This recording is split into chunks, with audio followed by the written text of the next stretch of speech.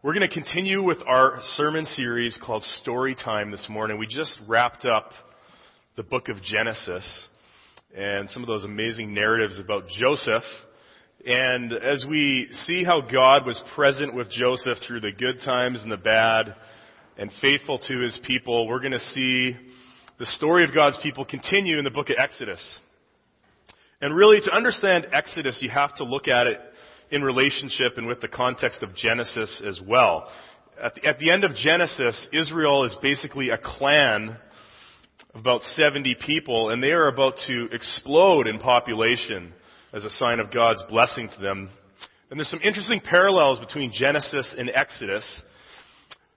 In Genesis, chapter 3, there's the curse of God. And now in Exodus, we see the Israelites just under extreme toil and harsh slavery.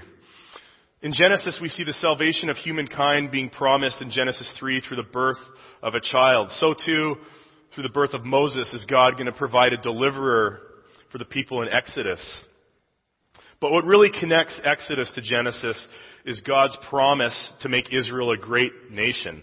And it's here in Exodus 1 we see this great, rapid population growth.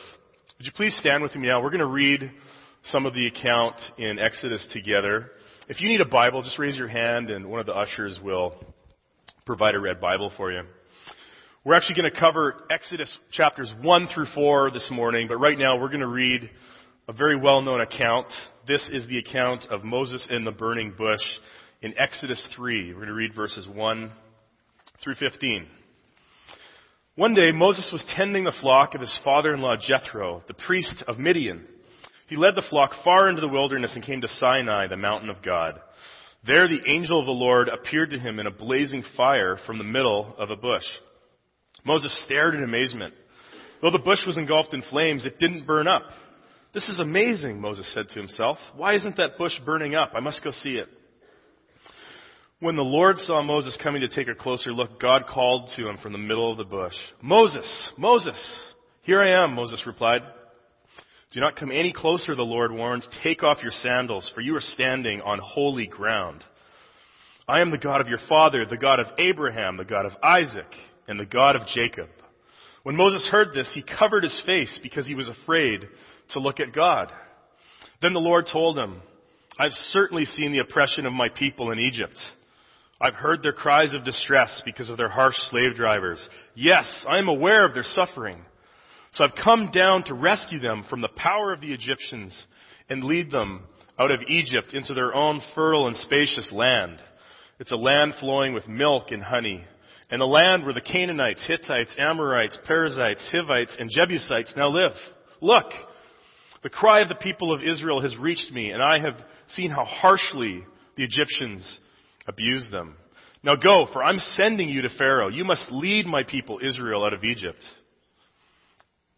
But Moses protested to God, "Who am I to appear before Pharaoh? And who am I to lead the people of Israel out of Egypt?" God answered, "I will be with you. And this is your sign that I am the one who has sent you. When you have brought the people out of Egypt,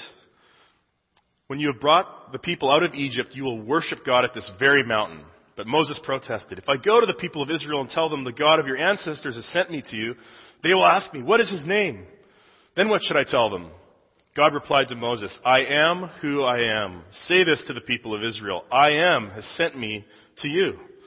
God also said to Moses, "Say this to the people of Israel, 'Yahweh, the God of your ancestors, the God of Abraham, the God of Isaac, and the God of Jacob has sent me to you. This is my eternal name, my name to remember for all generations." Please go ahead and take a seat this morning.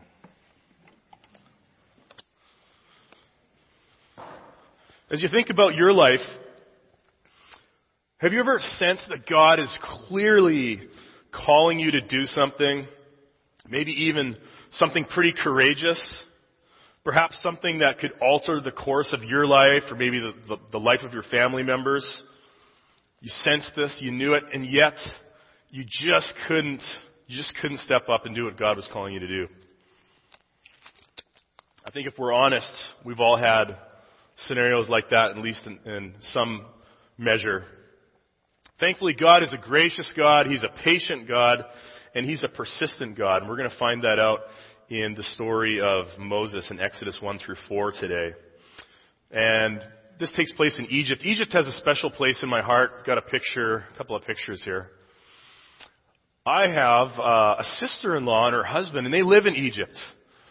And, sometimes in the media will say things about different countries, and you're thinking, I am never going to that country.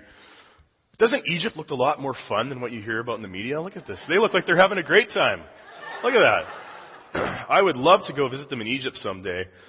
So they answered God's call to move to Egypt, live and work in Egypt.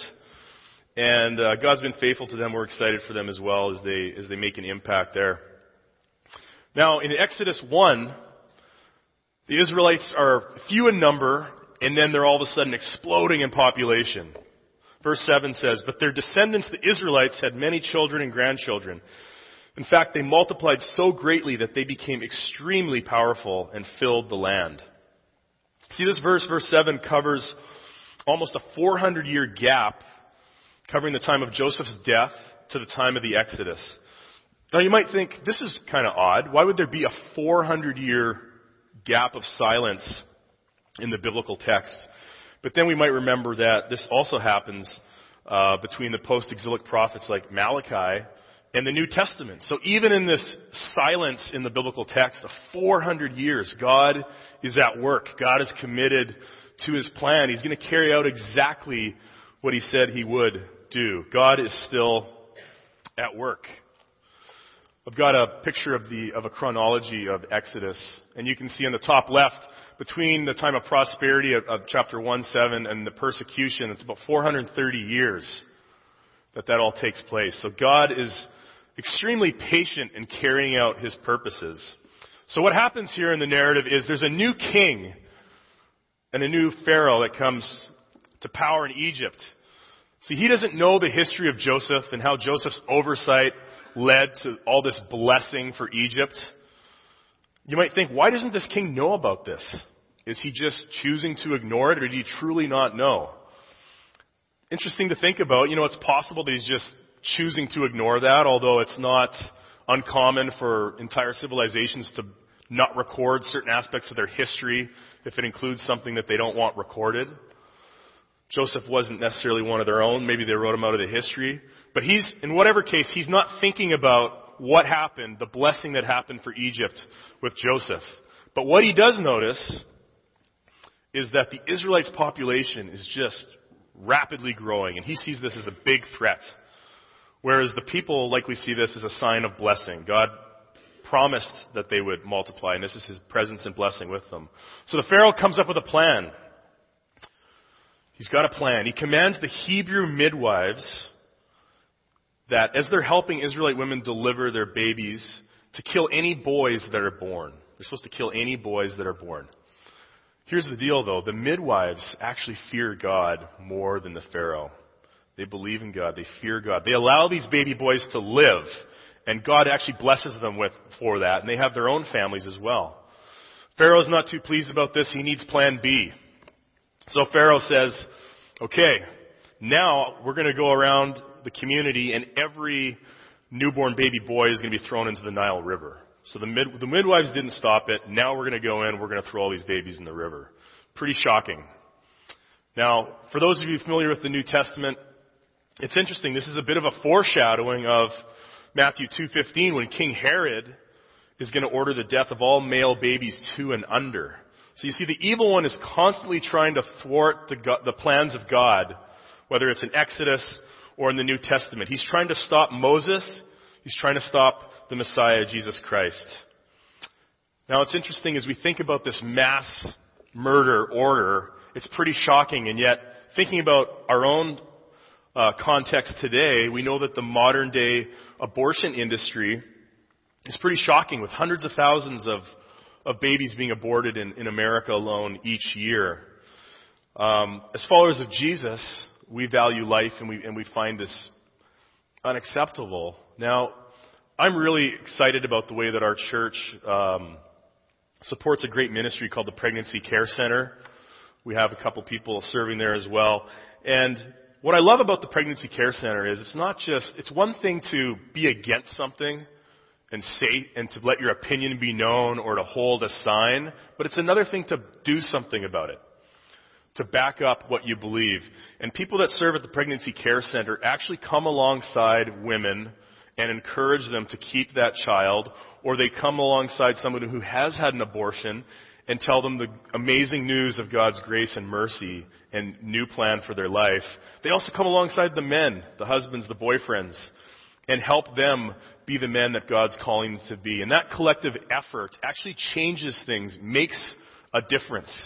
It's putting our money where our mouth is. It's walking the walk. So I'm excited about that ministry and our support of it here at Bethany Church. So Pharaoh is inflicting great suffering upon the Israelites. Great suffering. And here's point number 1. God may allow suffering before deliverance. God's people have already experienced a mix of suffering and deliverance, and here they are again in a season of suffering. In the midst of this harsh labor and murderous attempts on their baby male population, can you see how these people, how the Israelites might have felt like God was perhaps disinterested in their life about what was happening, about the extreme suffering that they had? Now, we may not have experienced this kind of terrible slavery and harsh labor, but if you're honest, you can probably at least relate to the experience of feeling that maybe God isn't aware of what you're going through. That maybe God isn't interested in the personal affairs of your life, the trials that you're enduring. Just feeling some distance. I think if we're honest, that's pretty natural. I heard from a pastor earlier this week. He was sharing of how a couple years ago his wife of 42 years passed away, died of cancer. And he shared of how they actually walked through 7 battles of cancer before she succumbed and died. And he shared about how that was the darkest season of his life, going through those 7 battles of cancer and then losing her. And he, as a pastor, was wondering, where is God during this time? So I don't think that, I want to encourage you, if you're going through something challenging, if you've gone through something challenging recently, if you feel like you're in a bit of a fog of darkness, you don't sense God's presence, that's not necessarily a sign of spiritual immaturity. What it is, it's the honest yearning of a heart that longs to experience God and God's presence in the midst of a very dark valley. So be encouraged. Be encouraged. And here's the thing. The book of Exodus teaches some great theology that gives us some mighty hope to hang on to in a time like that. This is what it is. Exodus says this: how we perceive something does not determine its reality. You see, God is present and He does care, even in our darkest times, even in our biggest struggles and trials. God is there and He cares. His providence is at work. You see, God can work with all the various circumstances of our life, of even other people's missteps and wrongdoing. God can work with all of that to accomplish His purposes. So in the midst of this suffering, the Israelites grow in numerical ways. They grow. And they're waiting to see what's going to happen next. I was thinking about where we're at as a nation recently, and it's an important year. We've got some political candidates out there. Recent public opinion doesn't shed a great light on any of the options. And, I think it's a good thing that what we learned from Exodus is a nation's direction or security, it's not solely dependent on its leadership. God plays a role. So I think we can take courage as we look into this coming year that God still has a say as we humble ourselves and pray and acknowledge His primary leadership of our lives, of our nation, of how we relate in the world. So be encouraged there as well. Point number 2, God doesn't waste a single detail in our lives. He doesn't waste a single detail. In the life of Moses, some really interesting things happen, and God is in all of those details. You see, in chapter 2, Moses is born as a Hebrew, then he grows up as an Egyptian, and then he works as a shepherd in Midian for 40 years. God's preparing him through all of these details for his calling. And these details lead to his calling as a deliverer. Chapter 2, 1 to 2 says this: about this time, A man and a woman from the tribe of Levi got married. The woman became pregnant and gave birth to a son. She saw that he was a special baby, and she kept him hidden for 3 months. Kept him hidden for 3 months. Wow, can you imagine what kind of faith that takes to defy the order and keep your child hidden? Look what the author of Hebrews says in chapter 11. By faith, Moses' parents hid him for 3 months after he was born, because they saw that he was no ordinary child, and they were not afraid of the king's edict. They saw that he was no ordinary child. Exodus says he was a special baby. You know, Moses was more than a cute baby. You know, when you have a child, you have a grandchild, you just think, this baby is special. This baby is just so cute. And then years later, you look back at your Facebook posts, or your baby pictures of your children, and you're thinking, they're not as cute as I thought they were when they were, what? They're actually, wow, that's really interesting. So, it's a good thing. It really is a good thing. We love our kids unconditionally we just think they're so cute. And then a few years later, we can see how interesting they look when they're first born. So Moses was more than a cute baby. He's the son of a mother and father from the tribe of Levi.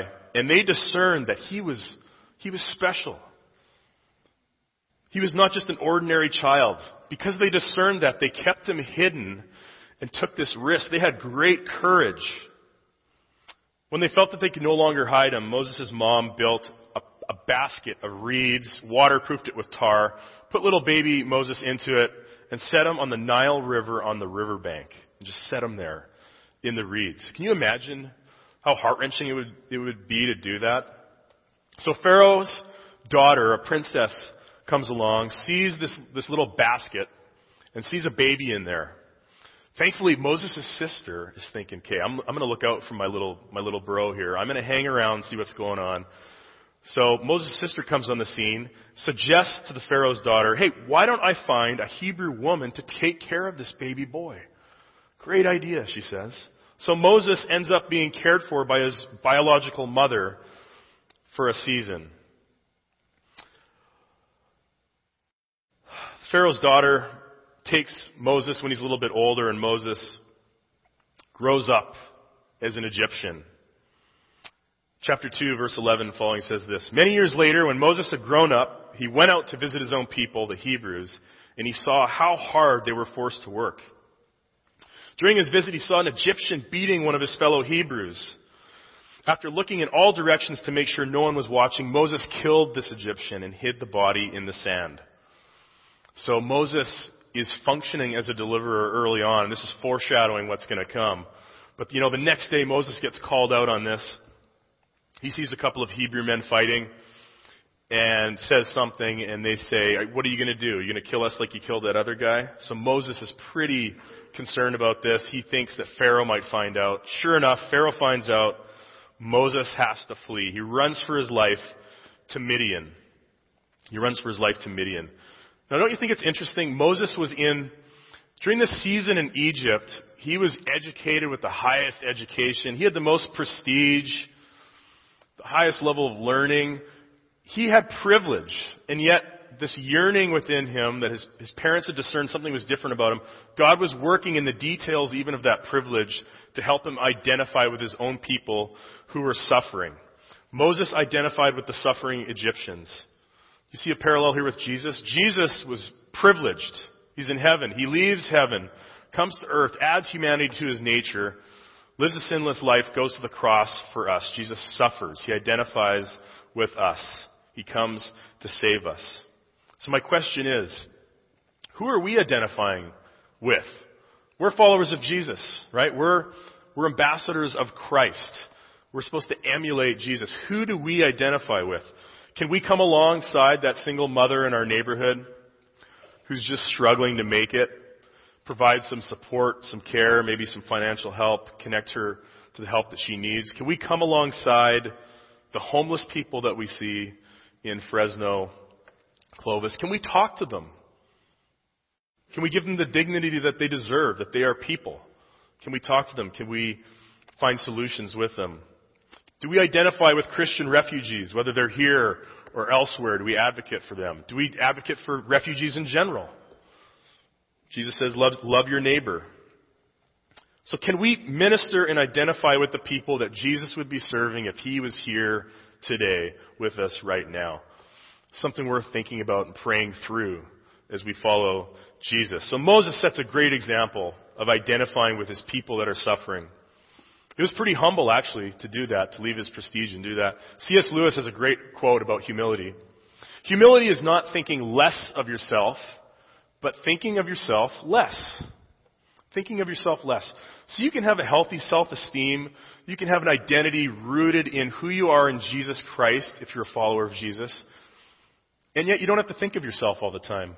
You can think of people that are hurting and suffering, and you can look, open your eyes, and see what God is doing around you and partner with him in that.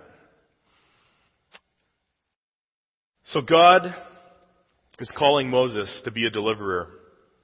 In fact, this is foreshadowed again. When he's in Midian as a shepherd, he finds some women at a well being harassed by some shepherds. He scares away the shepherds. He waters the women's flock.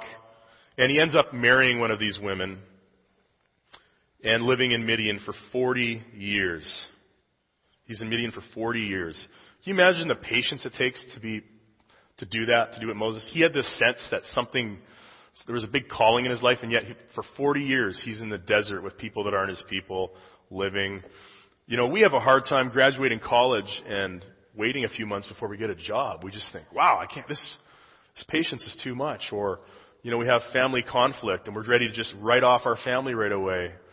Some of these things might take months and maybe years as we are patient and see how God's working circumstances to bring reconciliation into our life and to connect us to his purpose. So Moses is in Midian. Chapter 2:23 and following says this: Years passed, the king of Egypt dies, but the Israelites continued to groan under their burden of slavery. They cried out for help, and their cry rose up to God. God heard their groaning, and he remembered his covenant promise to Abraham, Isaac, and Jacob. He looked down on the people of Israel, and he knew it was time to act. So God is now ready to act. But remember, sometimes he allows great suffering before deliverance, and he doesn't waste a single detail along the way. So now, having prepared Moses, he's going to call him at the burning bush. Moses is at the mountain at Sinai. God calls out to him, and Moses says, "Here I am." God identifies him as the God of his ancestors, the God of Abraham, Isaac, and Jacob. Moses covers his face, and then the Lord says this: "I've certainly seen the oppression of my people in Egypt. I've heard their cries of distress because of their harsh slave drivers. Yes, I'm aware of their suffering. So I've come down to rescue them from the power of the Egyptians and lead them out of Egypt into their own fertile and spacious land. Now go, I'm going to send you to Pharaoh, and you must lead my people Israel out of Egypt." So God's calling Moses to partner with him by leading his people out of Egypt. See, while God is going to be directly involved in the deliverance of his people, he's going to do this through human instruments. God does this with us as well. God calls us to partner with him. Point number 3 in your outline. God calls us to partner with him. He called Moses, and he calls us. You know, God calls us primarily in a couple of main ways. First, God calls us as sinners into his kingdom. He calls us to salvation. He calls us to salvation. If you're here today and you haven't given thought to giving your life to Jesus and following him wholeheartedly, God is calling you to salvation today. Second, having called us to salvation, he calls each of us to kingdom service in some way, shape, or form. Last week we heard from 2 young women and how God had been working in their heart and called them to missions. One to Turkey, one to Thailand, specifically for this summer and perhaps beyond that. And it was exciting for us as a church to hear from them how God's working in their heart, and I encourage you to pray for them, support them financially as they plan to go out on missions. But you know what? God's call is not just for people that are going on mission. It's for you and I. It's for primarily where we are right now. Whatever it is you're doing right now, remember, God's in all the details. If you're in college and you're in a program and this summer you're planning to take summer classes, don't feel like that's not glamorous or something. You're going to summer school because you're on mission, doing what God's called you to do. And in any context, you can be God's ambassador. Whether you're in college, whether you're working a part-time job, whether you have a career, whether you stay home with your children, wherever you are, God's calling you to kingdom service. It's an adventure. It's exciting. There's no mundane life for us as followers of Jesus. We just need to open our spiritual eyes and connect to what God is doing around us so we can join Him in His mission. So God's calling Moses. How does he respond to God? Are you ready for this? Moses has 5 excuses. Pop them up on the screen right now. 5 excuses. Who am I? Who are you? What if? I can't. And the best excuse, well, really the worst excuse, send someone else. This is how Moses responds after sensing this call in his life, being prepared, 40 years in a desert, hearing God from a burning bush, and he's saying, send someone else. Amazing. First excuse, chapter 3, verse 11. But Moses protested to God, who am I to appear before Pharaoh? Who am I to lead the people of Israel out of Egypt? And God says, you know what, Moses? It's not about who you are. It's about who I am. It's not about who Moses is. It's about whose he is. Same with us. It's not about who you are. It's about whose you. You are God's child. You are Christ's ambassador if you follow him as your Lord and Savior. Where do we find our identity? Moses is looking to the wrong place. So God says, I'm going to be with you, and as a sign that you've brought the people out of Egypt, you will worship me on this very mountain. Now the problem in Moses' mind is that sign comes after the people all leave Egypt. Moses is thinking, I need something right now. I don't have enough faith to lead the people out of Egypt. He says to God, he says, who are you? Verse 13. Moses says, if I go to the people of Israel and tell them the God of your ancestors sent me to you, they'll ask me, what is his name? God tells him this. He says, look, I'm the God of your ancestors, the God of Abraham, Isaac, and Jacob. Tell them that's who I am. They know me. They know that God. Moses is still struggling with this. Chapter 4, verse 1, Moses protests again. What if they won't believe me or they won't listen to me? What if they say the Lord never appeared to you? Moses is clearly guilty of unbelief here. But before we get too hard on Moses, let's think about this. Have you ever faced a group of skeptics and then had to convince them that God sent you to talk to them based on a conversation you had with a bush? Fair enough. Probably not, right? So Moses has some unbelief here. We likely would as well.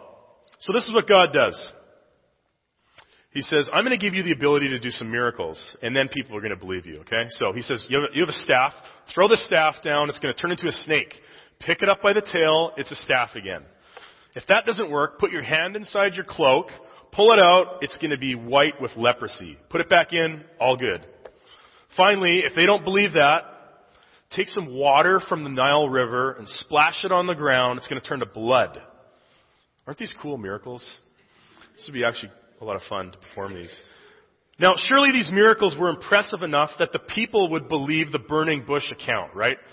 So if they're going to believe these miracles, it makes good sense and it's reasonable that they would then believe that Moses talked to God at the burning bush. But he's still not ready. Chapter 4, verse 10, he says, I can't. Moses pleads with God. He says, Lord, I'm not good with words. I've never been, and I'm not now. Even though you've spoken to me, I get tongue-tied. My words get tangled up. I can't do this, God.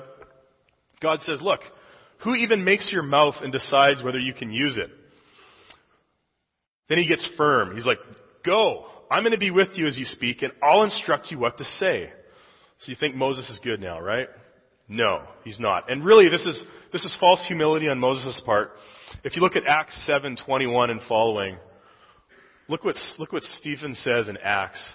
When he was placed outside, Pharaoh's daughter took him and brought him up as her own son. Moses was educated in all the wisdom of the Egyptians and was powerful in speech and action. Hold on a second. Powerful in speech and action? Moses was powerful in speech and action. And yet he's telling God, I can't do this. I get tongue-tied. So, God, he's not happy. What does Moses do? Is he ready to listen now? One more excuse. Chapter 4:13. Send someone else. You might feel like part of your points in your life, you're like looking up towards heaven and just so in tune with what and you're just saying, God, send me. And you're just so willing, whatever God wants to do in your life, you're just earnestly seeking, God, where am I going? Send me. Well, this is the opposite. Moses is like, don't send me, send someone else. Moses says, Moses pleaded with God, Lord, please send anyone else. Then the Lord became angry with Moses. All right, what about your brother Aaron? I know he speaks well. Okay, so Moses is out of excuses. And here's the bottom line. He just doesn't want to do this. He doesn't want to do this. But you know what? God is calling him, and this is going to happen. God says, look, Aaron's going to do the speaking, and you can perform these miracles. And we're going to go with that plan now. Now, you know what? Moses would have been better off just going to plan A and doing the speaking and the miracles, because as we all know, Aaron ended up being a bit of a mixed blessing for Moses. This is the guy who later leads Israel into idolatry, creates this golden calf, and they're worshiping an idol. So Moses would have been better off just taking that first step of obedience. Nonetheless, God is using him. He's gracious. He's going to continue to use him. He's going to use his abilities, and he's going to equip him to do the mission. Point number 4, God determines our abilities and equips us to live on mission. See, God is the one who determines Moses' abilities, and he wants to equip him to fulfill that calling. So Moses is going to go. Aaron's going to help. So Moses has to leave Midian. He gets permission from his father-in-law, Jethro, and he's a little bit deceptive here. This is what he says to his father-in-law. He says, hey, can I take my wife, your daughter, and our 2 children, and can we go check out Egypt and see how my relatives are doing, see how everybody's doing in Egypt? And Jethro's like, yeah, for sure. Sounds like a good plan. Now, what do you think Jethro would have said if he would have said, can I take your daughter and our children, and we're going to go and we're going to turn the world around in Egypt. We're all leaving Egypt against the Pharaoh's orders. You know, I don't think he would have let him take his daughter and their children. So Moses is a bit deceptive. Nonetheless, he is on mission here. He gets permission and he goes. And God gives him the game plan. He says, go to Pharaoh, perform these miracles. Then God says, I'm going to harden Pharaoh's heart so that he's not going to let the people go. Now, if you read the rest of Exodus, you'll think, wait a minute. Later on, God holds Pharaoh completely responsible for his actions. Here it says God hardened his heart. And then later on, he's also 100% responsible. Welcome to the world of biblical paradox. It's not a contradiction. See, in our mind, we want boxes for things. God's perfectly fine with things like sovereignty and free will and human responsibility, and how that all works out is really fascinating, and we don't necessarily have to understand it. It's both true. God hardened his heart, and he was responsible for disobeying what God was asking him to do. So interestingly enough, they end up going back to Egypt, and on the way, there's a little bit of a peculiar interlude in the narrative. Moses, his wife, their children, they're on the way, and God interrupts their travel, and he almost kills Moses. They're thinking, wait, what's going on here? I thought God was committed and patient and working out all the details, and well, he is, but there's something that's going on in Moses' heart that needs to get dealt with before he can get to Egypt, and this is it. In Genesis 17, it states that as a testimony of parents' faith in God's covenant promise, every male in Israel was to be circumcised. Moses had not done this, and this is what happens. We'll read part of this in chapter 4. On the way to Egypt, at a place where Moses and his family had stopped for night, the Lord confronted him and was about to kill him. Moses' wife, Zipporah, took a flint knife and circumcised her son. Then it says, after that, the Lord left them alone. So what's going on here? Well, if Moses is about to go tell Egypt where it's at and that God's people are leaving and call Pharaoh to account, he needs to be walking in complete obedience and integrity. And Moses cannot be the deliverer if he's not even obeying God on this simple command that's supposed to be a testimony to your faith in God's covenant promise. So their son is circumcised, God spares Moses' life, and now Moses can get on with the mission. So they go to Egypt. Moses and Aaron come together. They call the elders of Israel together. Aaron tells them everything that God told Moses. They believe him. Moses does the miracles. They believe him even more. The people are convinced and they worship God. People are convinced and they worship God. So you see, Moses' excuses were completely unfounded. This was the scenario all the time. God said it was going to happen. It happened. Moses and Aaron are working together. They're going to deliver the people out of Egypt. Now, as we close this morning, I want to encourage us. We're on mission too. God's called us into His kingdom. He's called us to kingdom service. We're actually ambassadors of Christ. 2 Corinthians 5:20. We are Christ's ambassadors, as though God were making His appeal through us. We implore you on Christ's behalf, be reconciled to God. So this is what we're doing. Wherever we're at, through our lives, through our actions, through our gentle words, through the attractiveness of our lives, living in obedience to God, we're proclaiming Jesus and His message of reconciliation. That's good news to everybody around us. This is our mission that God has for us today. I want to encourage us, if you feel like you haven't been connected to this mission, if you feel like you're not passionate about where you're at, whatever vocation you have, the neighborhood you live in, your friend, if you don't feel like you're connected to this, I encourage you to take some time. This is Easter week.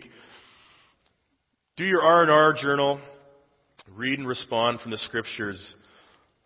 Meditate on God's Word this week leading up to Easter, Good Friday and Easter Sunday. And recommit yourself to being on mission, being an ambassador of the good news wherever God has you. Even today as we close the service, I encourage you, if you'd like to pray with somebody about this, you can go to the prayer area to my right, and a prayer team member will be happy to pray with you. Would you join me as we close in prayer this morning? God, we're so grateful for your word, God. It's truly God-breathed and inspired. And it's useful, God. Even Exodus. There's so much hope and grace and truth here for us in the book of Exodus. God, I pray that you would empower all of us to be in tune with what you're calling us to do in kingdom service in this world.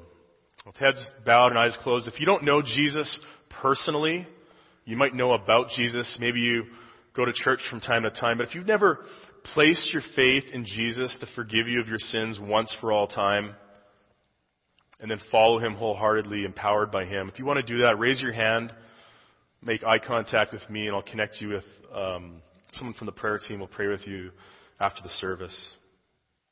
For the rest of us, let's be encouraged as we enter the week leading up to Easter. God, we want to make a difference for you. Fill us with your presence and your Spirit as we're on mission in this world to announce good news to our neighbors. We pray this in Jesus' mighty name. Amen. Thanks for coming this morning. Blessings to you as we enter the Holy Week, and look forward to connecting with you again at the Good Friday service, 7 p.m. here at Bethany Church.